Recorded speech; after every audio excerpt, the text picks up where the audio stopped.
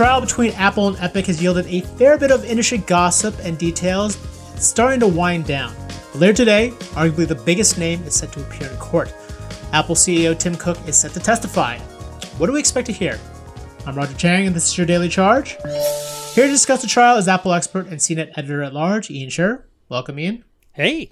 So Apple and Epic have been arguing their case in court for the last few weeks. And for those of us who haven't been following the day-to-day, can you give us a quick summary of how it's gone? It's been a very interesting court case. And part of, we were all expecting it to be interesting anyway, because this is one of the first major tech antitrust trials that we've seen, even though it isn't the government versus a tech company, rather two tech companies up against each other. It's the first time we've really dealt with these issues in a very serious legal context for a long time. The last time something major like this happened, it was when the United States sued Microsoft, and that all ended in basically a slap on the wrist and Microsoft continuing doing what it was always doing.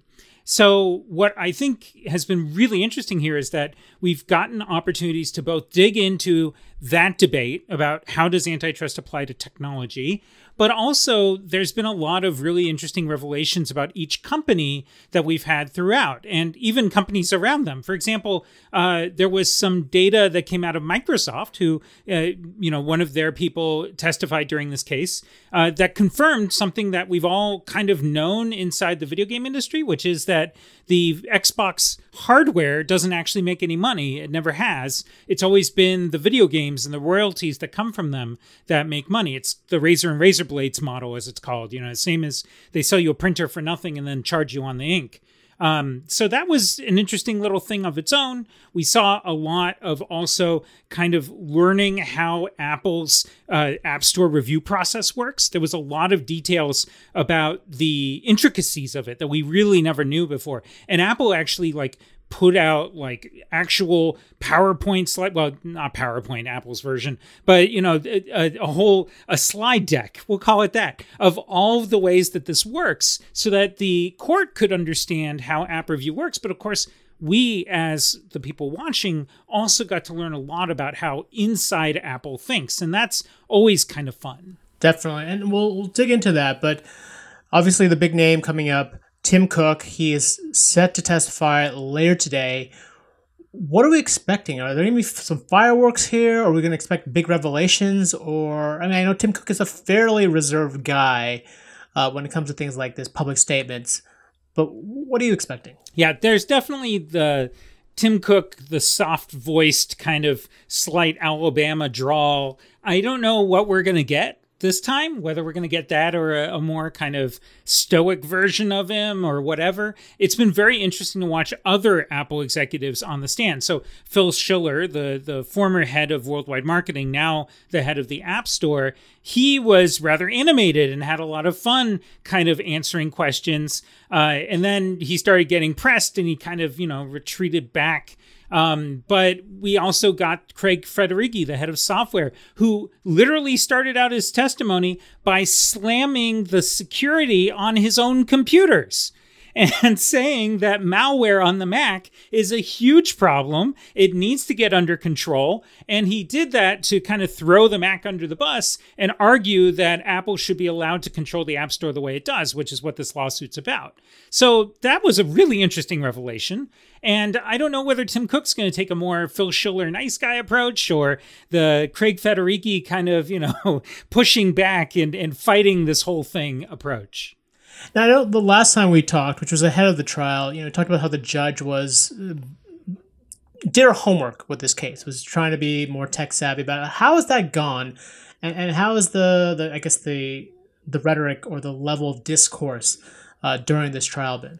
Yeah, so I have followed mostly jury trials in my career, and I haven't had the pleasure of doing a bench trial before. So this may be something that's very common, but to me it was really unusual to see the judge actually, the person who's deciding the case actually get to ask questions throughout, right? And because she's the judge, she could just jump in whenever she wants. So there were some really interesting exchanges where she basically jumped in and undercut a lot of people's arguments with these really thoughtful questions. For example, when Apple, one of their App Store managers was up on the stage, they were talking about how at one point they were being asked, have you done studies about what other people do with app stores and all sorts of stuff like that? And how do you know you're the best? And the judge jumps in and she says, this is one of the complaints about innovation, right? If you don't allow for more innovation, you don't get better experiences. What do you think of that? And it was just kind of like, ooh.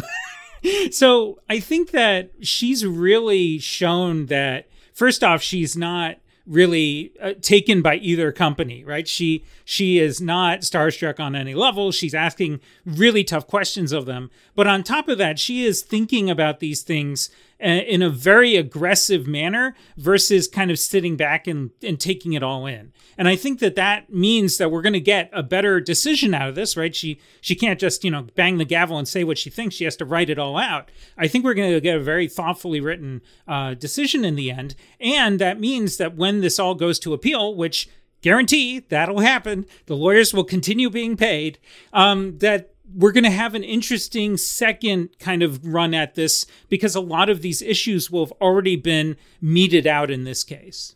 Interesting. And you've covered the whole trial from start to, close to the end. Is there any way to kind of gauge who has the upper hand, who's made the more compelling argument, and just sort of looking at some of these questions that the judge has asked, if there's been any indication of which way she's leaning toward? I oftentimes get the feeling that she is more in Apple's corner at this point. And part of what drives me there is that whenever conversations, whenever she's throwing questions at Epic, a lot of times it seems to be the basic theory of their argument, right? Why do you have the right to completely upend the way that the iPhone works because you don't like it? And I think that in the end, she may end up, trying to split the baby, as it's called, right? Where she decides that, okay, we're going to give a little bit to Epic, which is maybe she forces Apple to allow people to put whatever they want in their app when it comes to payment processing, right? Or even to tell people right now, you can't even tell someone in your app, hey, if you go to my website, you'll get 15% off instead of buying it through Apple. Apple refuses to let them do that. You can't even do a website sign up inside of an app. So those types of things I think she might push back on and say, Apple, get over yourselves, let people do that. And if she doesn't, I have a feeling Apple might want to consider that anyway. But I don't see her completely tearing down the way the App Store works, primarily because Apple has made such a strong argument about privacy and security issues. And they've also, I think, argued pretty successfully that Epic's belief that this whole App Store review process is a sham to flex their power just isn't true. And even though the App Store is very imperfect and the review process is incredibly broken in some ways, it does work in others. And I think Apple was able to prove that. So that's my read of it. But she may end up ruling however she does. It's one of those things when you have a really thoughtful person involved here, you don't know where they're going to go. Right, and it may not necessarily be a complete win on both sides, as you sort of alluded to right there. It could be a bit of a mixed ruling. It's not necessarily up or down. No, I don't think that it has to be up or down. I mean, the reality is that Epic is not suing for any money, right? They want change in the App Store. So in theory, she could craft whatever answer she wants. Now, obviously, there are limits to that, but I think that opens the door to something where she tries to find a compromise. And by the way, having talked to legal experts and people close to the case, the one thing I have learned is that this is one of the furthest away from possibly coming to a resolution on their own type of cases. Normally there's settlement talks, and back when Apple and Samsung were happening, I learned a lot about what the lawyers were talking about behind doors, and they had thrown around numbers and how much everyone would pay and blah blah blah. That was normal. In this case, it has pretty much been, well, we want you to tear down your App Store. No, we won't. And that's it. So this is actually this decision is going to be very interesting and very impactful, partially because there's not that much room between them. Yeah, and you sort of answered my next question before I got a chance to ask it, but that basically means settlement is out the window, right? This is definitely going down to a decision and then most likely an appeal, right? there's always the possibility, right? And especially at this point in the game when the two start realizing that, oh, maybe it won't go the way I want, they start moving towards settlement, right? That tends to happen in some of these cases. But I think that, Apple is obviously a very notoriously obstinate company. Mm-hmm. And Epic is... Tim Sweeney, the CEO, he has so much money, and he's made it clear he wants to change the game industry to what he believes it should be. And he's willing to spend oodles of money to get there. So I think he seems rather obstinate too, which means that we're going to end up probably not settling and getting to a decision. All right. Well, before I leave you, today as we await Tim Cook's appearance in court, anything else to look for? Anything you're looking out for specifically for, or any potential surprises that we might see from his testimony? Yeah, I mean, again, it depends on which Tim Cook shows up, right? But I think that there's obviously Craig Federighi, the head of software, when he knocked the Mac, that was planned, right? Like, there's a term that Apple has internally called UTB, right? Under the bus. They throw things. And it was very clear Mac had been UTB'd, right? So I think the question is, are there plans for how Tim Cook's going to set the stage of his argument before he gets cross-examined by Epic? And that might be part of it, right? Because you only have one audience, the judge, right? We're just a sideshow. Then that means that he is going to want to drive the narrative in her head. And that could very well be him making a very compelling case, or arguing something we hadn't thought about before, or I don't know what, right? And that could be really interesting. The only other thing I'm going to be looking for is that he is there to kind of tell the logic of Apple, right? We've already gotten a lot of the inside numbers. We've already gotten a lot of the process stuff that's always behind closed doors. So what he's going to offer is kind of, what is the philosophy, right? Like, why be this controlling and why act this way even after we've debated security and all these other things? And I think that'll be interesting in and of itself, because, that's one thing he does pretty well, is laying out how Apple feels about itself. So that'll be interesting.